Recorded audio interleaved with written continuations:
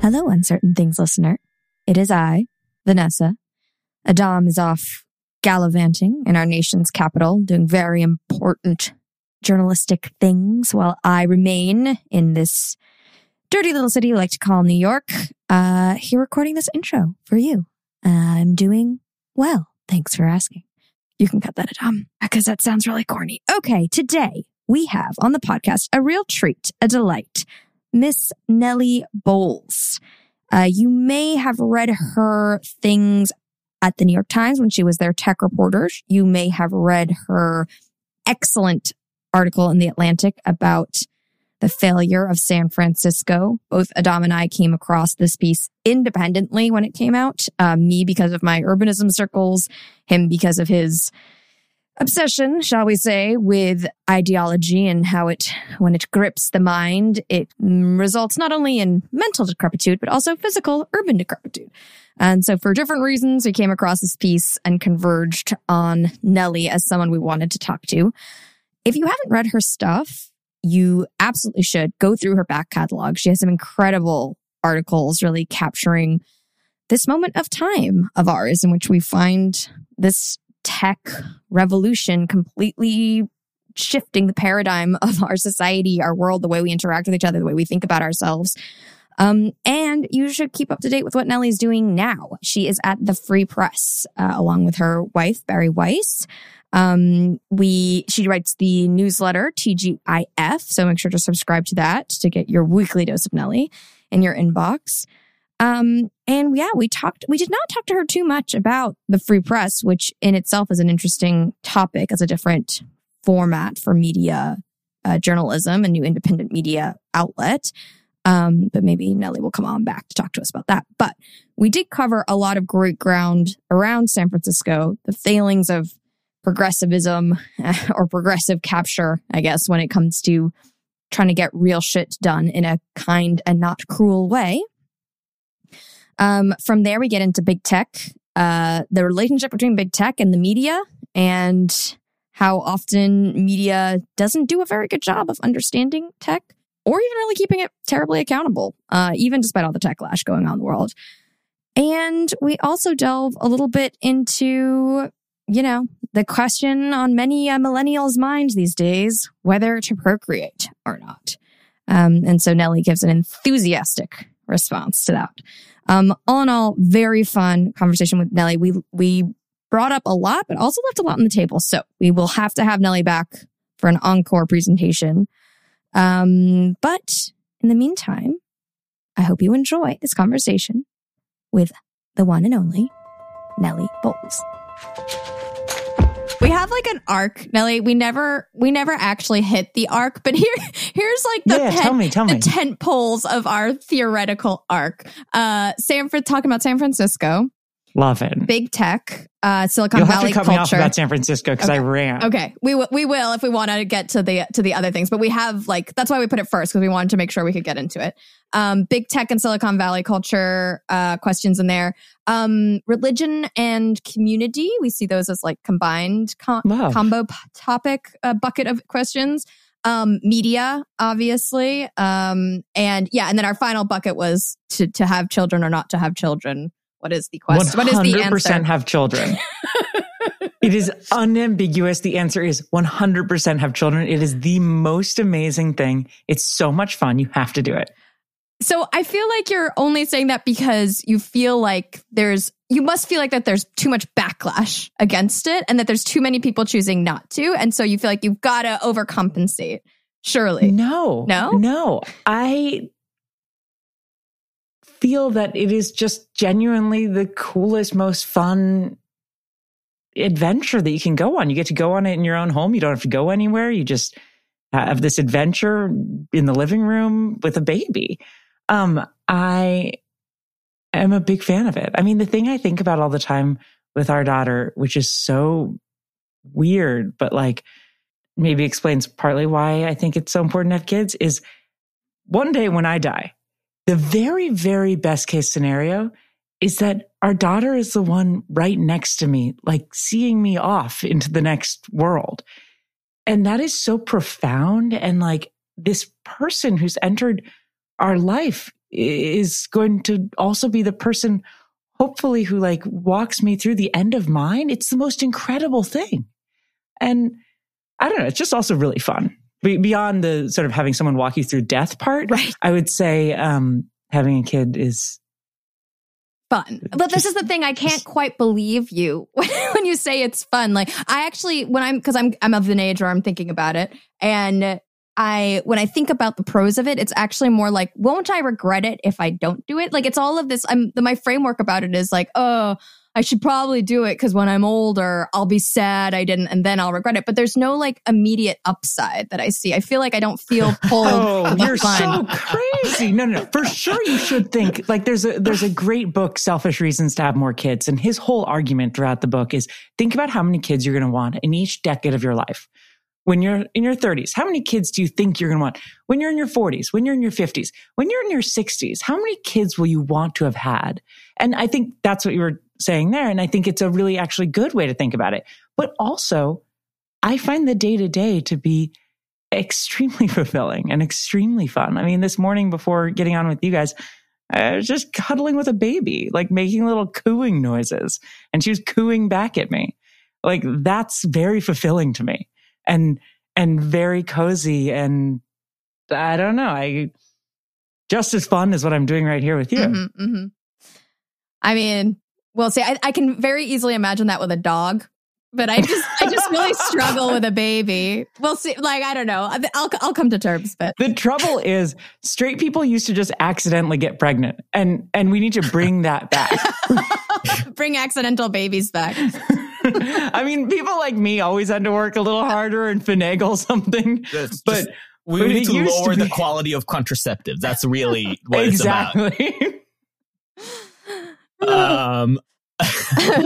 So you've extricated your family from San Francisco. Yes. Okay, so San Francisco. Yes. Yeah, give me on my this. Genuinely, there's nothing I like talking about more than San Francisco and the shit show, but also just the possibility of it. Yeah. Okay. So I think a good starting point is the article you wrote for The Atlantic, because it's funny. So just so you know a little bit about Adam and I and where we come from. Adam is more the news politics journalist type. I actually come from architecture urbanism journalism. Cool. Adam more plugged into partisan bullshit, me conscientiously avoiding it most of the time. Except through this podcast, in which I must engage with it intellectually and occasionally emotionally. But crucially, we have a deep crossover when it comes to cities. Yes, we both really care about cities. Adam really cares about what happens when ideology distorts regular life and people can no longer actually take care of their local environment because they're so wrapped up in what's happening on like a national or ideological level. And I really care about the local solutions and things like impacting the housing crisis and things we can actually do. And so I feel like they kind of, your article is a bit of a Venn diagram of both of our interests. So I wanted to first... And it's one of those rare cases that we have landed at the same piece of journalism independently. Right. That it's not something that we had to share with each other, that we both actually have read the same. Honored.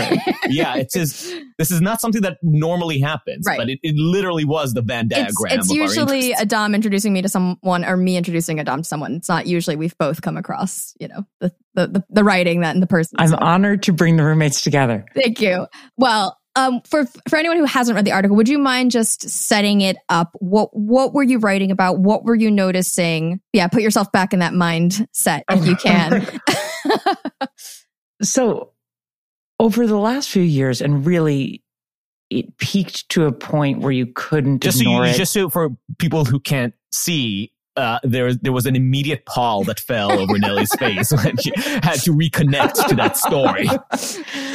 I mean, it's, you got to like get your mind back into the scenes of the 2020, like heat of the pandemic. They closed down a lot of shelters. So they send people because of overcrowding. So they send people back into the streets. There's not quite a system yet around hotels. So the streets of San Francisco are just completely filled with homeless people, with addicts, with people struggling in the most horrible and sad ways. So basically, all of a sudden in 2020, you had a physical manifestation of something that had been happening for a long time in the city, which is that the housing crisis, the homelessness crisis had gotten so inhumane and so brutal. And all of a sudden in 2020, it was like, oh, holy shit, we can't pretend this isn't happening. It was in front of City Hall. They turned it into an outdoor homeless encampment. I mean, it was in neighborhoods, because previously it had been kind of quarantined almost into poor neighborhoods in the middle of the city. And all of a sudden, and it could be ignored by the upper middle class and wealthy of the city. And all of a sudden, homelessness was spilling out into the whole city. So that was part of what was happening. Then you had, all of a sudden, the school board and government activities in general, but the school board in particular, holding their meetings on Zoom. Previously, we couldn't exactly see what was going on with the San Francisco school board. Not that many people wanted to go physically into one of these meetings. Maybe there'd be a Chronicle reporter there, but who was going to even them, I don't think they would be going to every school board meeting. But all of a sudden, it was on Zoom. So you could watch it. In 2020, you had this moment where San Francisco, all the things that had kind of been hidden, but had been happening, the decay that had been happening for years, was out in the public and was undeniable. And I wrote a story in The Atlantic basically capturing this moment of why had San Francisco become a failed state and what was going on with the reform movement that was seeking to change that path. And ultimately, by the end of reporting that story, did change the path. I mean, by the end of reporting the story, when I started, it was just going to be sort of a send up of like, look how wacky the school board has become. Look how insane the homeless crisis has become. And then by the end of it, it was like, oh my God, there's a movement here of rational, moderate-ish, but still progressive people who are saying this is enough. So if you want to like dive into specifics, I'm happy to like go into what the school board was up to, what was going on with the... Yeah. We're all into digging into it. So, Adam, microphone. Just don't turn away from the microphone. You start pacing the room. I remember in 2018, I was working at CNN and at the same time at a startup that was trying to kind of draw attention to bipartisan coverage of the same stories. And I remember there was a moment in 2018 where conservative media started leaning hard on the problems of California. And it was kind of an obsession, where they would, every time there would be somebody would post on Instagram a video of some human waste left by homeless people. They would post it and then there'd be a story on Tucker Carlson. It would be like really dark and almost fetishistic. But the liberal response was to say that this was all a lie. And it wasn't a lie. That's exactly my point. So my point was that at the same time, I remember the other side. That's why it was interesting to be at CNN, because I remember CNN responding to this as, you're looking at the most successful state in the union right now, the economic powerhouse, a model for innovation, a model for liberal policies. And as somebody who has actually never been West, I was really living in, I don't know who to trust. And I don't know what picture is real, but I was certainly more skeptical of the Tucker Carlson image because of how obsessed it was. And it felt like, you can always highlight the dark corners of any big cities, but is it really that bad? Both things can be true. Right. Both of these things can be true. California can both be a place where you can make incredible wealth, incredible fortunes, where it is a great place to start a business full of smart young people. That can be true. It can be a beautiful place, a place with unbelievable natural beauty, gifts that we have here. And it can also be a place that is cruel. And that is an example of progressive politics taken to such an extreme that they become cruel to humans. real life humans. And so what you see in San Francisco was a kind of layers and layers of progressive government that ended up somehow in all their gentleness and all their kindness and all their sort of empathy-based political language, somehow created a society where people were dying on the street, and that was the best we could offer, and where housing couldn't be built, and that was the best that could be done, and where the schools, the only elite school in San Francisco was getting shut down, and that was for good. And somehow you had a politics that were creating a unlivable city. And so, of course, conservatives leapt on it, because conservatives could point to that and say, oh, you want these progressive politics. You want a more progressive government. You want universal healthcare. You want all of these things. Look at the cities you have. Look at the places you have. What have you done with them? And so it's both fair for them to critique it and important for liberals to then say, my God, we have to reform this. We have to fix this. And I think over the last 4 years, since, again, that sort of conservative movement of pointing to San Francisco started around 2018, in the last 4 years, I think you actually have seen a really successful reform movement within some of these cities. And San Francisco is the one I know best, but you have seen a reform movement of liberals saying enough. Yeah, I think to your point in the article, it's not the progressive policies per se or progressivism per se that is destroying cities. It's the adherence to a purity of progressivism, right? It's like elevating the theoretical over the practical and reality. Yeah, elevating a utopianism. Like in a utopian world, everyone on the street would say, thank you, I'll move into this shelter, move into this housing, and I'll follow these like lovely rules you set, and I'll do voluntarily. Like in a utopian world that just happens in like a warm, loving way where you reach a hand out and they reach a hand back.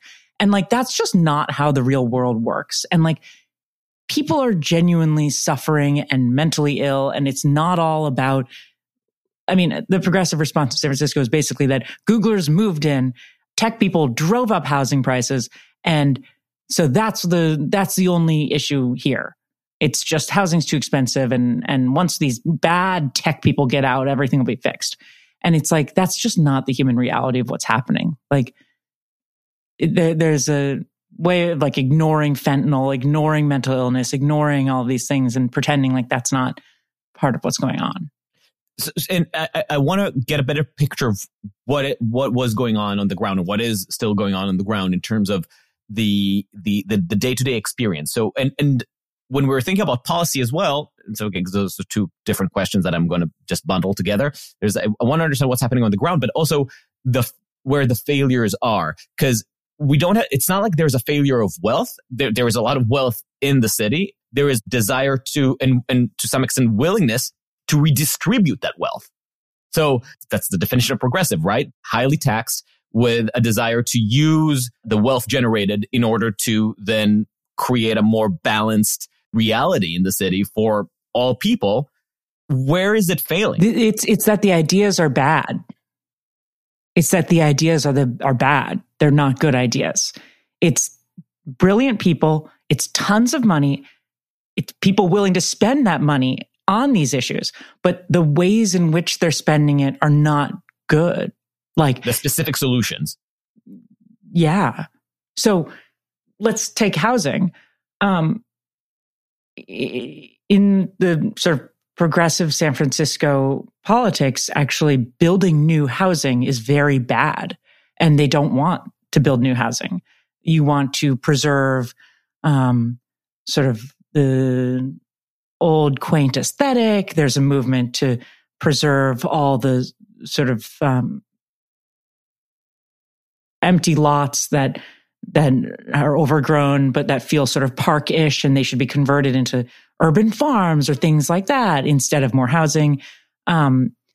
There's a huge pushback against anything market rate. You can't build market rate condos. That's like the worst thing that you can do in San Francisco to the San Francisco liberal. It's build market rate housing.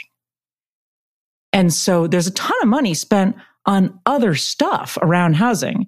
money spent on, putting people up in hotels, money spent on giving tax incentives for affordable this, doing that. That is just not a good politics. That is not a way to solve the solution. That's just one small slice. But for the housing situation, the progressive take on how to fix the housing crisis is a bad one. Right. So to that extent, it's not just the execution. It is fundamentally in the progressive idea. Like, this is a failure of progressivism. In that one, yeah. And so in San Francisco, you have the movement. This progressivism put to the test and failing. Yeah. In San Francisco, you have a great movement called the YIMBY movement, which I know you guys know all about, which is a yes in my backyard. And the progressive would call that person a neoliberal shill. The YIMBY would say, actually, all housing is good housing.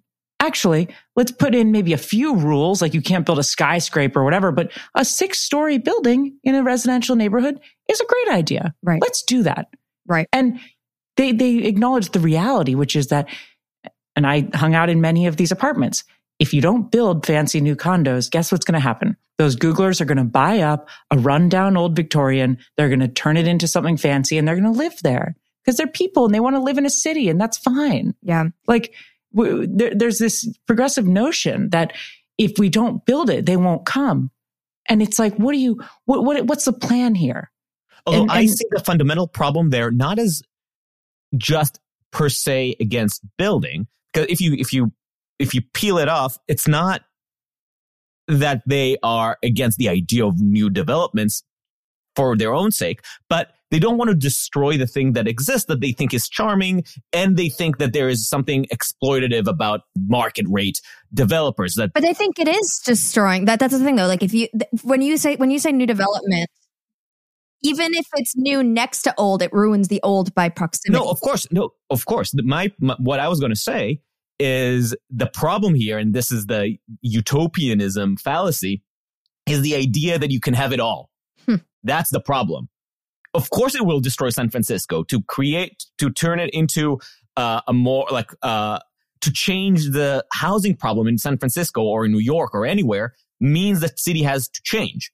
It will not be the same. And to some extent, you will lose maybe some of its old magic and some of its historical beauty. Physical charm, but not... And first of all, I don't even agree with that. I think you can have beautiful new buildings, but... Right. But if you buy into that idea, like, and you have that image of San Francisco and those old, single family houses that are just lined up in the declivity. And I'm not talking about bulldozing the painted ladies. I'm saying there were years where a laundromat in the Mission District was being fought over because it was considered a historic laundromat. That's what they were wanting to say. No, I'm not kidding.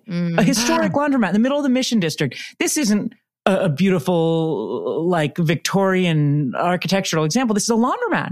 That's crazy. We were just talking about with Michael Kimmelman, the New York Times architecture critic, and I was trying to create an ad absurdum example of commitment. I got some. And the first thing that came to me was, if you put an emphasis on community getting to define what is worth preserving, and then the community really finds this corner bodega valuable, and then suddenly you pass a law that this bodega shall not be torn down. Like, what happened? Like, okay, maybe it really was the center of a community, like it was a community center de facto for 5 years, and then 10 years later, it's just a fucking bodega, but the law protects it. What a community wants to preserve are housing prices. They want their house to be more expensive. Everyone. It crosses racial and socioeconomic bounds. Everyone wants their house to go up in value. And so, yeah, you don't really want to build a ton of housing in your neighborhood because it will make your house probably go down in value if it does what it's supposed to do. Yeah. I mean, I will push back on both of you a little bit because I do believe that there is inherent value to having a corner bodega. And I think there is an argument to be made for its preservation, but I do think there's a statute of limitations essentially. And just because you say you want to preserve it doesn't mean it has to be frozen in time. I do a lot of work talking to folks who do preservation on the ground in communities color. And they all say the same thing. Like most of them are renters. They're like, well, I don't want to be stuck in a time capsule and have all the prices go up. Like in reality, when we talk about preserve, like let's preserve elements of it, but let's also make sure that it can evolve and adapt to people's needs. So I think when we think of preservation, we can't think of it as like stuck in time. It has to be like...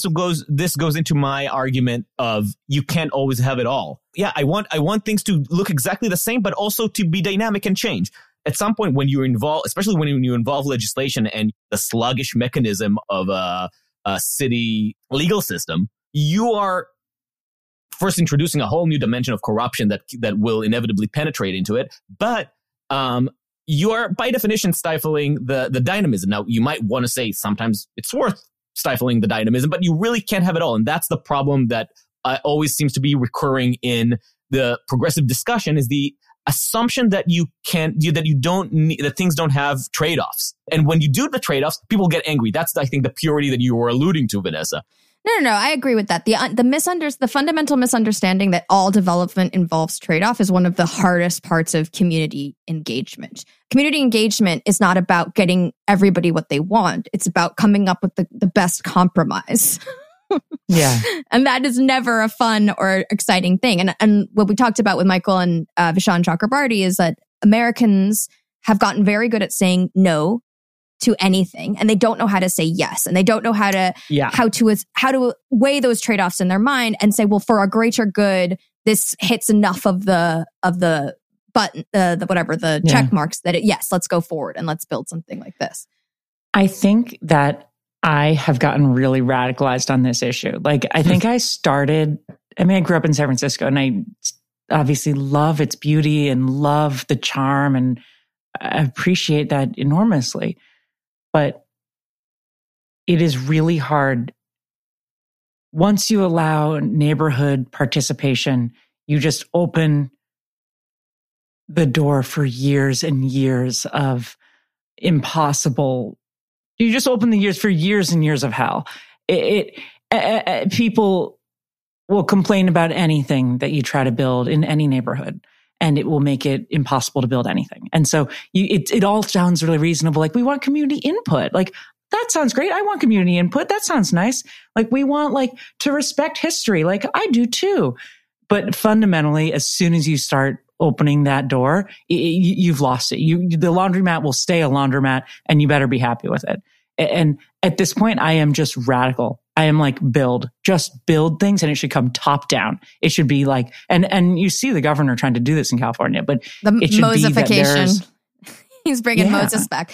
I mean, I think if I were to ever write a book, it would be about this topic, because I think there surely must be a way to do it in a way where people still feel involved, but that it doesn't get in the way of development. No, it just has to be done, and then people kind of make peace with it. Or if that's the case, no. If that's the case, we have to bring housing down. It's insanity. And guess what? You kill the neighborhood anyway, because if $1,000 apartment becomes a $6,000 apartment, that neighborhood's dead. Yeah, that's all just miserable people who pay $6,000. It's you want artists and all of this because it looks pretty and it's painted pink on the outside, but it's full of bankers inside. That charming Victorian, who cares? I don't know. As someone who follows a lot of what people are trying to do in urbanism, I think there is possibility and hope. I have more hope than you on this score, Nellie. However, I do think that if you're going to say like build what you want and everyone make peace with it, then I actually would be more in the camp of having some sort of regulation in terms of it has to be fucking good. Like, people should not be allowed to put in whatever they want to make their bottom line. Like, there should be incentives and subsidies to encourage them to put things in for community benefit. And that includes aesthetics, and that includes things like community spaces. And there are ways of doing it. It's just nobody wants to. No, I agree. Of course. I want it to be pretty. You know, you want some rules. You want some rules. You don't want just like things that are falling apart and that don't have permits. Like, I'm not saying like just build like whatever you want to stick up there. But you know what I mean? Yeah.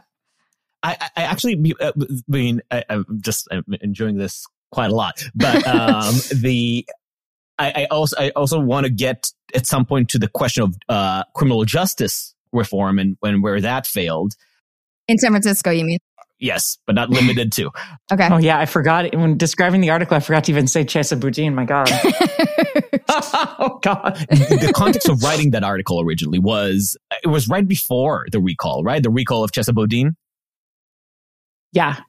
Okay, so give us that moment and like kind of like the context of what was happening with. Vanessa was saying was being nice when she was saying I'm worried about ideological creep. I'm worried about the way that ideologies, and that's a total bipartisan thing, are deranging people's ability to actually get the results that they're looking for. So that's a phenomenal case study. Yeah. I mean, he is an ideologue in a really impressive way, to be honest. So part of what was going on in San Francisco at the time was that this really radical, charismatic, progressive prosecutor, Chesa Boudin, had been elected and was top cop in San Francisco. And his big project was radical reform. His big project was, almost, I would say it got up to the point of prison abolition, but not quite there.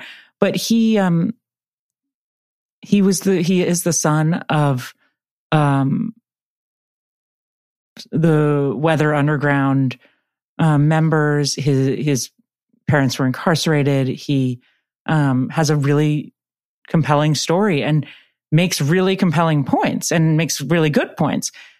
In the actual brass tacks times of like being the top cop of a city, he couldn't quite pivot to the reality of what was going on during the pandemic, which was that there was a crime wave and people were feeling scared, and he couldn't really muster empathetic language around it.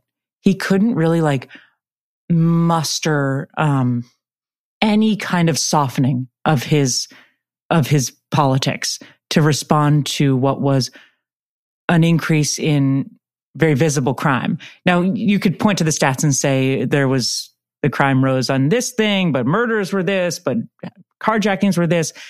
The important thing was the visible crime on the street, petty crime, stores being broken into, sort of the visible stuff you see. And it felt unsafe in the city, and people started to feel unsafe. And Boudin could not bring himself to really reckon with that. And so over the course of the pandemic, there was a recall election. So before we even get to the recall, it's worth reminding listeners, and we have some listeners who are not Americans, that the reason I see that as a microcosm is because it was happening across progressive cities where the combination of the pandemic, where you lose the eyes on the streets and get more crimes, the results of vagrancy because of overcrowded shelters, which of course is an endemic problem that precedes the pandemic but has gotten worse, and the context of the George Floyd riots that, out of righteous outrage, created a permission structure that allowed bad actors to take the cover of ideology for whatever they wanted. There was a feeling of lawlessness. A lawlessness that was justified. Right? It wasn't just the lawlessness, because moments of anarchy are part of American history. But it was a moment of anarchy that was either denied, or legitimized.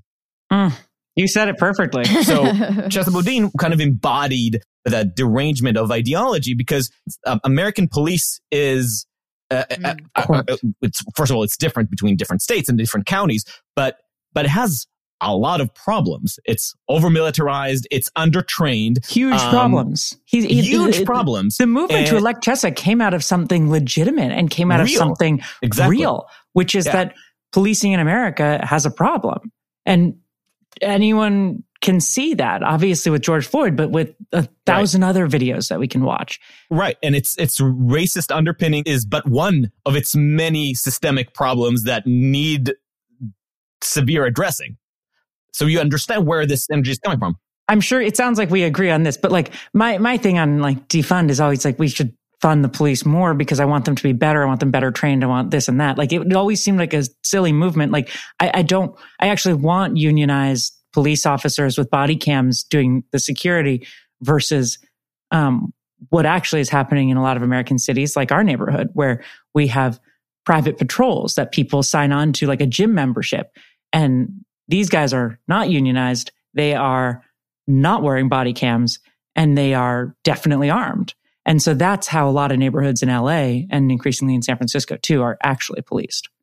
And I'd rather not have that be the situation. So can you just recap that moment of the recall? Yeah. So what happened is, I think it was a mix of he couldn't change his rhetoric to respond to what was a real crime wave, what was a real change in the feeling on the streets of the city.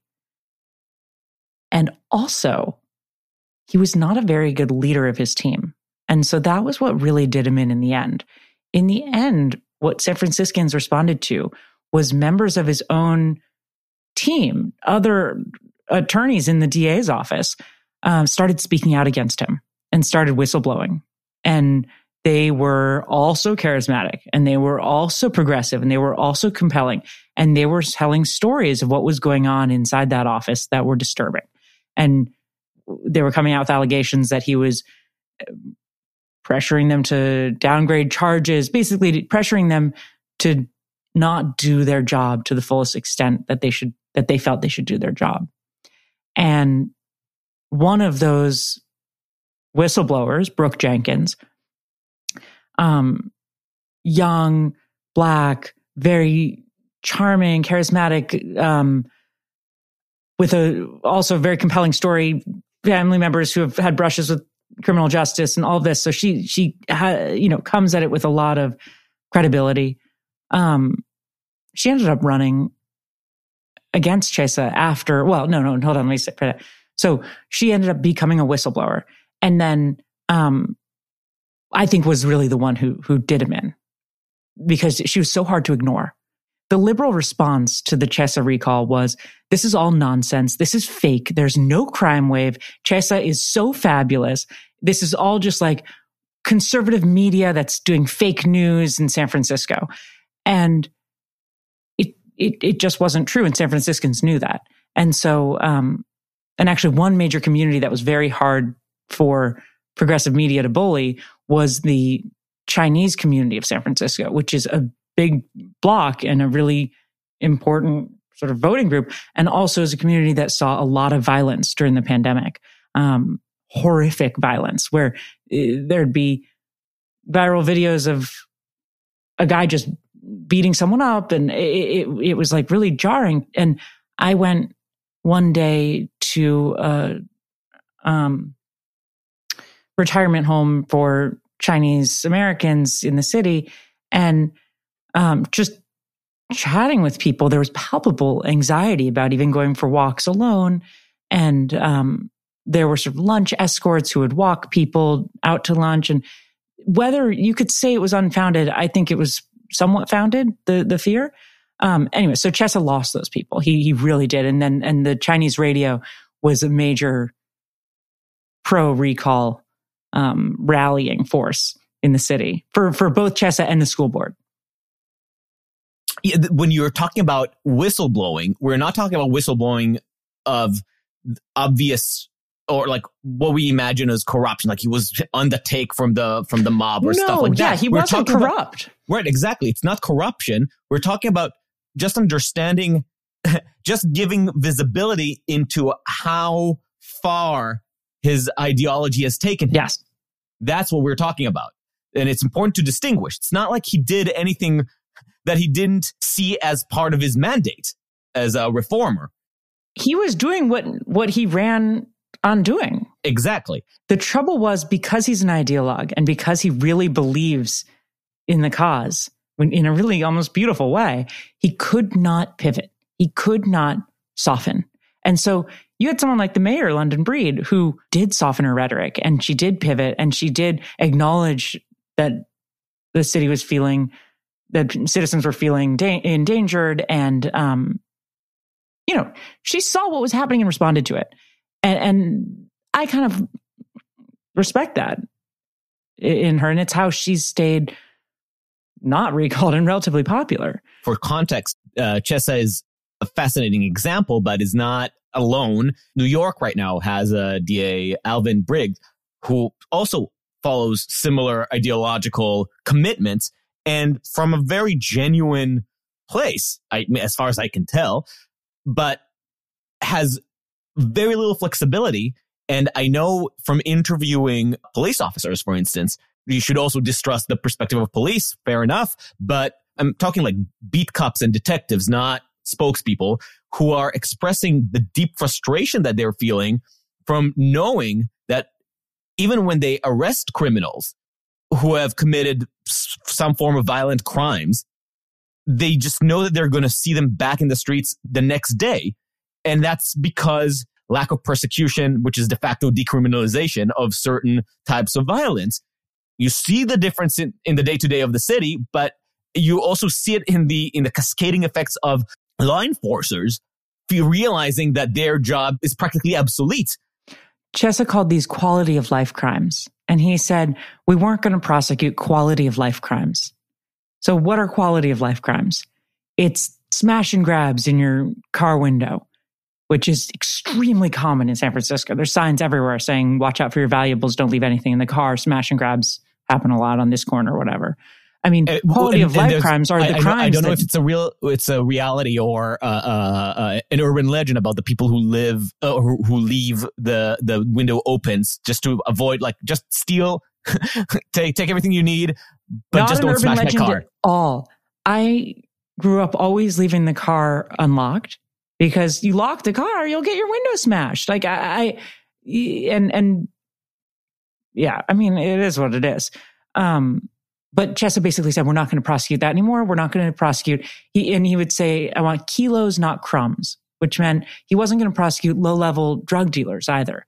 So people on street corners who were dealing drugs, which became more and more. I mean, over the course of the pandemic, fentanyl deaths soared and are still soaring. And Chesa basically made a promise that he wasn't going to go after the low-level drug dealers. And actually, in an interview about these guys, he talked about how we should have empathy for those low-level drug dealers because they also have families that they're supporting, and they also have, injustices they're fighting, and that these aren't the guys we should be going after. And it's like, I'm sorry, the guy standing on a corner selling fentanyl that's leading to hundreds of deaths, more deaths in San Francisco of fentanyl than COVID, by the way. The guy selling fentanyl on the street corner, yeah, I'm okay actually arresting him. That's okay by me. Like that doesn't seem crazy. And basically Chesa said, no, we weren't going to do that. And so now you see Brooke Jenkins, the new DA, who the whistleblower ended up being elected in his stead. And you see her doing just that, going after these guys. It's like no-brainer stuff. It's like, it's not crazy law and order revolution. It's literally saying, let's follow a few of the laws we have in the books, like that if you're dealing fentanyl on a street corner, you might get arrested. Not only that, as it's a truism of criminology. I mean, I guess there is no such thing as a truism, but it's a known fact, or should be careful because I have a bunch of criminology experts who do listen and will catch me if I'm saying something slightly inaccurate. But there is a strong argument that to me makes perfect sense in criminology that it's more important to have consistent punishment than harsh. That's so smart. It's just knowing that crime doesn't go unpunished that deters crime, not the length of the sentencing. Yeah. But where the reform movement landed is a place that says some crimes are just worth not prosecuting, which means maybe you can get away with certain things. Maybe some misdemeanors are tolerable. Maybe they're not. You don't know. And the result is this impunity and ambiguity, which combined completely wrecks any kind of deterrence. Dom, shall we pivot into ourselves and get into kind of some tech talk? So I think so. Nellie, I know that you're San Franciscan. We've been talking a lot about San Francisco, its foibles. We've actually haven't talked that much about tech. From your perspective, when did tech basically eat the city? And you, as a reporter, when did you realize, like, if I'm not covering tech, I'm A, not covering the city, but B, I'm not covering the future of our nation? Silicon Valley was always in Silicon Valley, and it started to slowly creep up. I would say around when I graduated college. So I moved back home in 2010, and my first job was working at the San Francisco Chronicle, and I was writing for the style section. I was basically doing nightlife reporting. And doing that reporting, the main thing I noticed was I was covering a lot of young techies, and all my friends were working in tech, and everyone around me was getting jobs in tech, and all my childhood friends were getting jobs in tech. And it was like, oh, this industry is now up north. Now it's in the city. Did it eat the city? I mean, it gave it vibrancy. There's this idea, this nostalgia that the hippies, they came and they were just pure good. But the tech people, they came and, oh God, they ruined it all. Like, no, the tech people came and it was amazing. It was a youth movement of ambitious, smart, creative, like idealistic young people moving to San Francisco, wanting to build the future and having wacky ideas and living in wacky arrangements and making polyamory cool and doing all these strange parties. And it was a great story. I mean, it was a great thing to cover. And they were kind of hilariously not self-aware and just all of these things that made for a great story. But no, I don't think they like ate the city, but I think they came and revitalized it. And I think now you're seeing a city that's starting to lose a lot of those people, and it's going to be a bit of a lull. I mean, I'm long on San Francisco, right? Like, I think there will be another group will come and find the city. But yeah, I never understood the rage towards them. There was rage from the old city against the new tech workers. I mean, I would imagine with the influx of Silicon Valley culture hitting that hippie culture, I mean, that's probably why you were seeing the interesting stuff happening, right? Because there's like this can-do, I'm going to change the world spirit, meeting hippies doing drugs, maybe having multiple partners, like, and then there's like a bleeding into each other that is probably what you were picking up on and covering. And that's like a new culture that's emerging. I don't know. Did you see that? A lot of it is just generational. A lot of it is, it's generational mixed with, I'll give you, it's a little bit of a media critique. So I think it's the aging hippies who just don't like the kids, right? They just don't want kids. The kids these days are up to weird shit always, right? And it happened to be that the kids these days worked for Facebook. And they were up to crazy shenanigans, and they had their hipster coffee, and they were driving up the prices, and like, how dare they want to live in a beautiful place? And so there was an element of that. And then there was also an element that most of the media that we consume in California is made on the East Coast. It's made in New York. It's made by New Yorkers. It's made by people living in probably actually just Brooklyn. It's made by one neighborhood.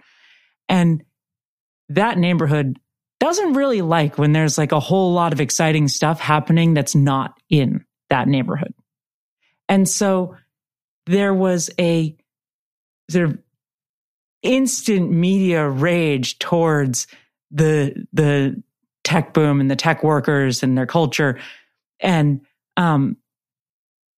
that it couldn't just be funny and goofy and like a great thing to send up. It had to be that it was like evil, and that it was like somehow uniquely bad out there. And that was always absurd to me. As someone who wrote a lot of stories making fun of a lot of the tech culture shenanigans, I cut my teeth doing that. That was my bread and butter for years. Yeah. I mean, did you see that kind of rage before the techlash? Because like from my perspective, looking at how media was covering tech, there seemed to be a period where it was mostly just like fluff, positive CEO. They're doing such great things. And then there was that turning point where all of a sudden it went from like rose-colored glasses to shit-colored glasses and everything was terrible. But it sounds like you felt... That was all around that 2010 sort of pivot period. There was, but before that, there was a period of like, I guess if we go back like 15, 20 years ago, then you're looking at tech coverage that was more like product-based and more like, look at this cool gadget. Let's talk about this gadget. How does it work? Is this the best gadget? Is it a good price for the gadget? Like, right. Fun gadget. Like, and that was most of the coverage for good reason, because the gadgetry was really fun to look at and think about. But then it became more of a story, and rightly so, a story of power and influence and like big money. And so I think to some extent the coverage shifting was correct, because the tech story is a story of money and power. Yeah. So this is where, so I'll bring in my Sidewalk Lab story now. So, which is actually, no, one more step before that. Okay, go for it. Because this is before things go techlash. I want your thought on, and I'm going to explain, but is scam culture inherent to, or con man culture inherent to Silicon Valley? Because basically the entire ecosystem is funded by VC, which works on a promise and a story and an idea. And as a result, you need to be able to really sell a fantasy of a new world just to get funded, just to be able to start a company. You don't have a product yet, or you have just a vision of what might become a product someday and may pivot into a completely different product in 2 years. But in the meantime, you have to really convince the money that you are the person to bring that future. And that ties into me with so much of the underlying personalities and problems in sifting out who's a genius and who is just really, really good at playing a guru on TV. 100%. If I wanted to be a scammer, I would definitely do it in one of the tech arenas. You would do it in crypto. You'd do it in VR. I think VR scammers are some of the underappreciated tech scammers. I think... Why so? There's just so much money went into VR and so little like real output came of it. And I just think there's like a lot of great VR scammers. Like, I don't know. Have you seen how much money was put into Magic Leap? I really did underappreciate it. I'll pay attention. But crypto, as far as I can tell, is all scam. Like, I actually used to be sort of a believer. I thought there were a lot of scammers, but maybe there's a kernel of something real there. It makes sense that there would be some internet money that would be a thing. I can get that. Ledgers, blockchain. I sort of like read enough explainers that I was like, okay, yeah. But at this point, I think crypto's scam all the way down.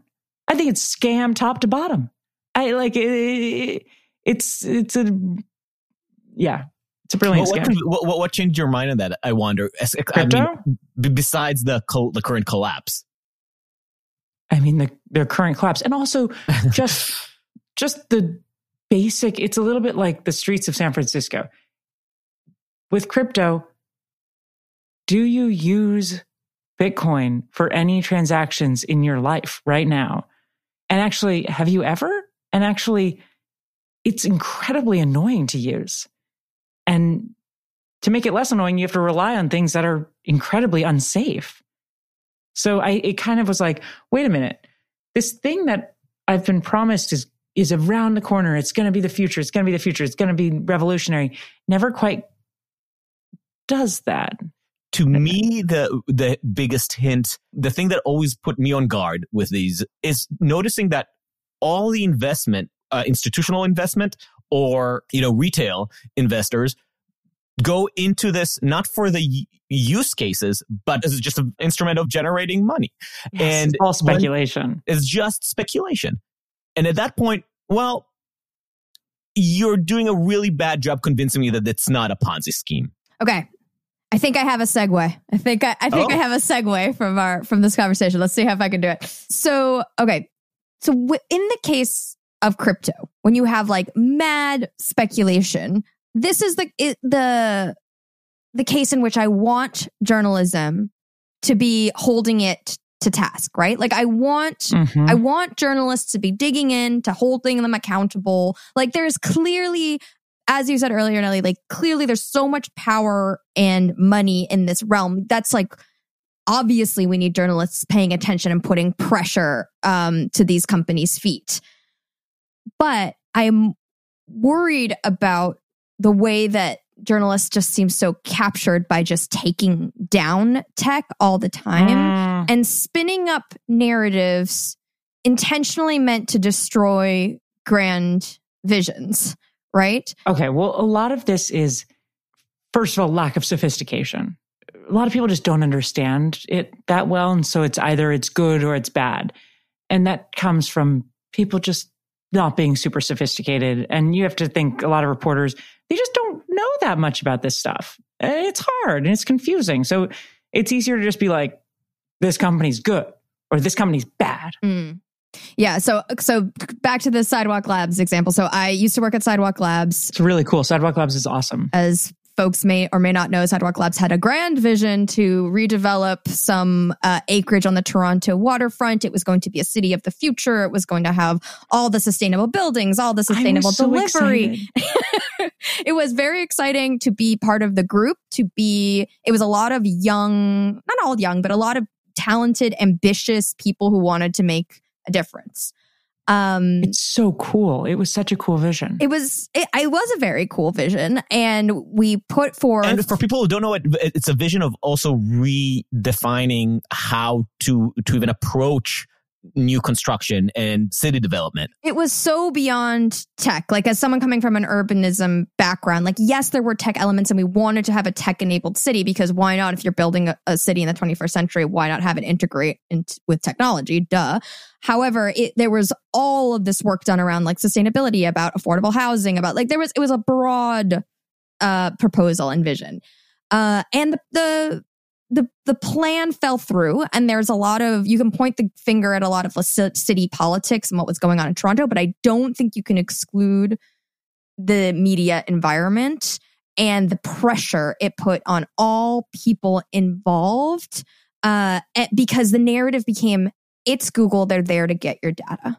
And that was all anyone wanted to talk about when I would talk about this project. It was like they didn't care about the mass timber, they didn't care about the delivery plans, like they're out to get my data right. And that was enough to, I would say that's like a huge reason why the project killed. So I think that's like thing one, is when tech narratives, out of a lack of willingness to engage with a vision that could have had positive outcomes, that's like problem one. When like the narrative just becomes so simplistic that it actually has a net negative impact on that neighborhood, I would argue. Thing two, which is kind of what I want to get your take on, Nellie. Feel free to give take on thing one first if you want. Oh, my take on thing one is that the press is actually a very conservative institution. And I mean conservative temperamentally. Reporters at legacy publications don't like change. They don't want new things happening. They don't like new media companies. They don't like new stuff going on. The stance is a skeptical, sort of wary position. And to some extent, you want that. Like, that is what a reporter should be, is skeptical and wary of any change and anything that's going on. But it's gone to the extent now that basically the knee-jerk reaction to anything new is, this is bad, this is evil, this is the end of the world. And that's what you'll read in the New York Times and the Washington Post. And that's just the standard take. Mm-hmm. Mm-hmm. No, I totally agree. I totally agree with that. It's rare. Some people will zig against that or zag against that, and it'll be rare. It'll be like, oh my God. Yes. Like, Justin Davidson, to give him credit, was the only journalist who works for New York Magazine, now curbed, I guess, but was the only journalist who actually took the proposal at face value and dug into it and had legitimate critiques. Every other writer was just super knee-jerk about it. It was very frustrating. But so this is the second part of my question. Yeah, so let's just not underestimate laziness beyond the conservatism. Yeah. Yeah. I mean, we published a book. So asking journalists to read like an 800-page book is really asking for a lot. Like, yeah, why actually study proposals when you can just follow your heuristic of Google wants data equals bad. Yes, exactly. But the second half of my question is, which I want to get your take on, Nellie, is the impact that it has on the people, the workers, essentially, right? Because you used to have this Silicon Valley culture of like, I'm here to make a difference. Like I believe tech is going to change the world for good, right? And I could see it in Sidewalk Labs too, was tech and urbanists, but like we believe we can make a difference. And I feel like because of the media environment, there's like this shame around being involved in tech.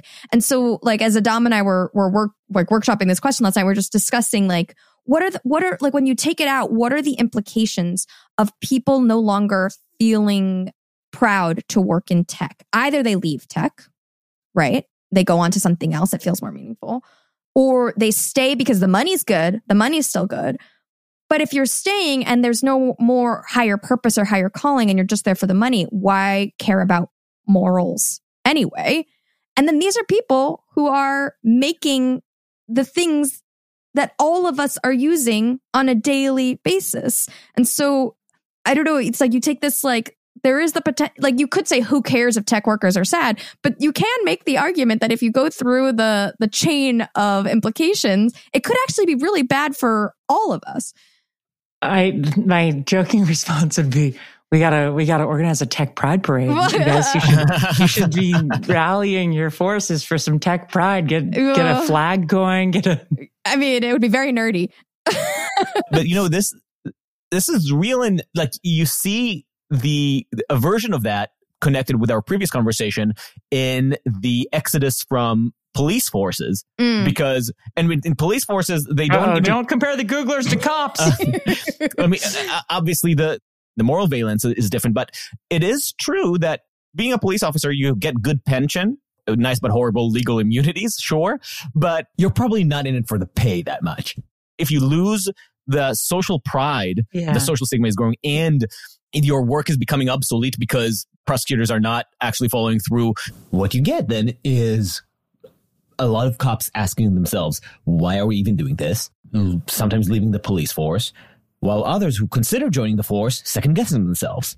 Yeah. And I'll just say that when we were, as Vanessa said, workshopping this question, it occurred to me something that's so obvious, but yet I never thought of, I never really grappled with, is how much we take for granted the underlying values around which the tech world and the internet have developed. There is what we see as an inherent pro-decentralization and libertarian quality to the internet, a democratizing aspect to it. But that's not inherent to the technology. It's inherent to the culture that created it. And the same technology, the same ideas could have been developed under an authoritarian mindset, and the results would have been completely different. We would not have had the internet that we see today. But even Section 230 that everybody loves to hate now is, in fact, an idea that came from a desire to preserve the freedom of the internet. If you over-stigmatize that entire sector, or make it actually exercising some value in it practically impossible, then people will be, yeah, sure, I'm definitely staying for my $300K a year job. I'm not leaving that, but I'm just not going to think about it so much. I'm just going to check out ethically, morally, and just go with the flow. And if the flow is towards a global police state China, then sure, as long as I'm getting paid. Yeah, I think we are definitely starting to see what happens when an authoritarian government has the tools built by a utopian 24-year-old in Berkeley, right? Like you're definitely starting to see what happens when someone with bad intentions has these tools. And we've been seeing it for a few years now. An ability to control a population that would be unimaginable to previous generations of fascist dictators. I think part of what you guys are getting at is that the culture and the belief system of the people developing and wielding these tools really matters. And it just really matters. Like where the tech press is right is that these tools can be extraordinarily dangerous, and these tools are being used in ways that are horrific. And so there should be skepticism about what's being built, because some of what's being built, by dint of being so good, like by dint of being so addictive, we want to carry our phones with us, right? Like we don't want to leave them at home. I want to bring it with me. Then allows us to be surveilled and tracked and monitored in ways that no one could have ever imagined in previous generations. So there's always been a talk about tech ethicists, and we want to make sure that all these technologies don't get away from us, which is what you're talking about. But is the fact that now tech itself as a sector is becoming stigmatized, that suddenly that the workers are going to be worse? I don't think so. I don't think that it's like you can blame cultural stigma and say like, oh, well, you guys were mean to these Googlers, and so they made this tool for China to like hold the Uyghurs in the. It's like I don't think you can be like, you got to be nicer to the Googlers, and they'll not do that. They'll be better. I don't buy that per se, but not so much that if we are nicer, then we'll educate them to be nicer in return. But that if we have no discernment in how we think of the industry and we just disregard them as the cynical bro assholes that I'm sure some of them are, and sap that sector of the naivete of a sense of mission, then they won't have a sense of mission. Here's what I'll say. It's the little boy who cried wolf. It's that the tech press goes like 5-alarm fire for things that aren't 5-alarm fire. And so then you get in a situation where when you have technology being used by dictators in horrific ways, it's like hard to be like, no, this one's especially bad. Like you saw this, I mean, to be honest, you saw this with a lot of the coverage of Facebook. Facebook around 2016, Cambridge Analytica, all of that narrative, which was, now we know, completely overblown. Totally overblown, almost to the extent of being wrong. I mean, it was technically right? Like Cambridge Analytica did these things, but it was so minor and so small in the scheme of things. And so a lot of credibility was lost there. For sure. And it was actually more a sample of the scam culture that I was talking about, because a lot of the reporting was Cambridge Analytica showing off, yeah, we've affected the election, and people are, they're saying they changed the election results. So of course we should give them the credit for that. We should just assume that they're not boasting about they had such impact. They were so precise. But same with, by the way, with the Obama administration, you had a lot of these small tech analysts who said, we cracked Facebook. But then it was a good thing, obviously, right? Facebook is the tool of democracy because Obama's team was able to crack it. The rhetoric was so unhinged and so, in the end, wrong. And in the end, kind of like crazy, embarrassing, if you look back on it now, that then it makes it really hard when we want to talk about times when tech companies are really doing terrible things and where we need to maybe have government reforms or whatever. Like I think TikTok is legitimately very dangerous and a really risky thing. The tech press kind of like, I'm trying to think of a metaphor that's not shot its wad. Oh my God. I'm like, Jesus, what is wrong with my It's just head? like blinking in your brain now over and over again. Yeah. There's another metaphor, Nellie. It just went over the top. I'll just know that part of the reason that I got so triggered right now, it's one of my recurring rambles, because the one time I was fired from a job so far was when I was in a prominent media institution that shall not be named, and covering the Facebook influence in 2017, and going into it thinking that we are gonna blow the lid off of this story, and just looking at all the available information said, look, there's no story here. I'm looking at all the available Russian promoted ads that they see. I look at everything that Cambridge Analytica has opened up. The levels of engagement there are pathetic. This is, to call this election influencing is hyperbole at best. And I got fired for that. It was crazy. Like, people took it personally. Like, why are you in the way of the project? Why are you making it difficult for us to tell the story we want to tell? That's crazy. What institution was this? I'll tell you later. I'm realizing it's almost 11:30. There's one line that I was wondering if I could say again, which is I want to make sure I don't say that Chesa Boudin is a prison abolitionist. But he's like a hair to the right of that. Perfect. We can pop that in. And by the way, you said that he was not a prison abolitionist in the original too. I always want to be fair to him, even as I so disagree with him. But I kind of do respect him. He really never scooched. You know what I mean? Just he's a never scoocher. Like I'm pretty sure London. He's a never scoocher. Like London Breed, I'm pretty sure was a defund the police person, and then was like, you know what? Actually, let's fund the police. Right. and I kind of maybe they do need some money. Anyways. Well, Yeah. There was like an hour worth of more questions that we want to get to. I want to do more. Yeah. I'm so sorry, you guys. I feel horrible. I literally want to just stay and chat with you. You guys are so sweet. Thank you. Likewise, we'd love to have you back again. Because we didn't get into media. We didn't get into religion. Guys, anytime I'm in. Yay. This is so fun. You guys are like the sweetest, and you've interviewed all my friends. Like I was looking, and it's like Caitlin Flanagan. I was like, this is so fun. Okay, so to wrap us up, I know you have to go, Nellie. To wrap us up, can we? We're going to ask you our question that we like to ask all of our guests. What are the biggest blind spots on the left and the biggest blind spots on the right?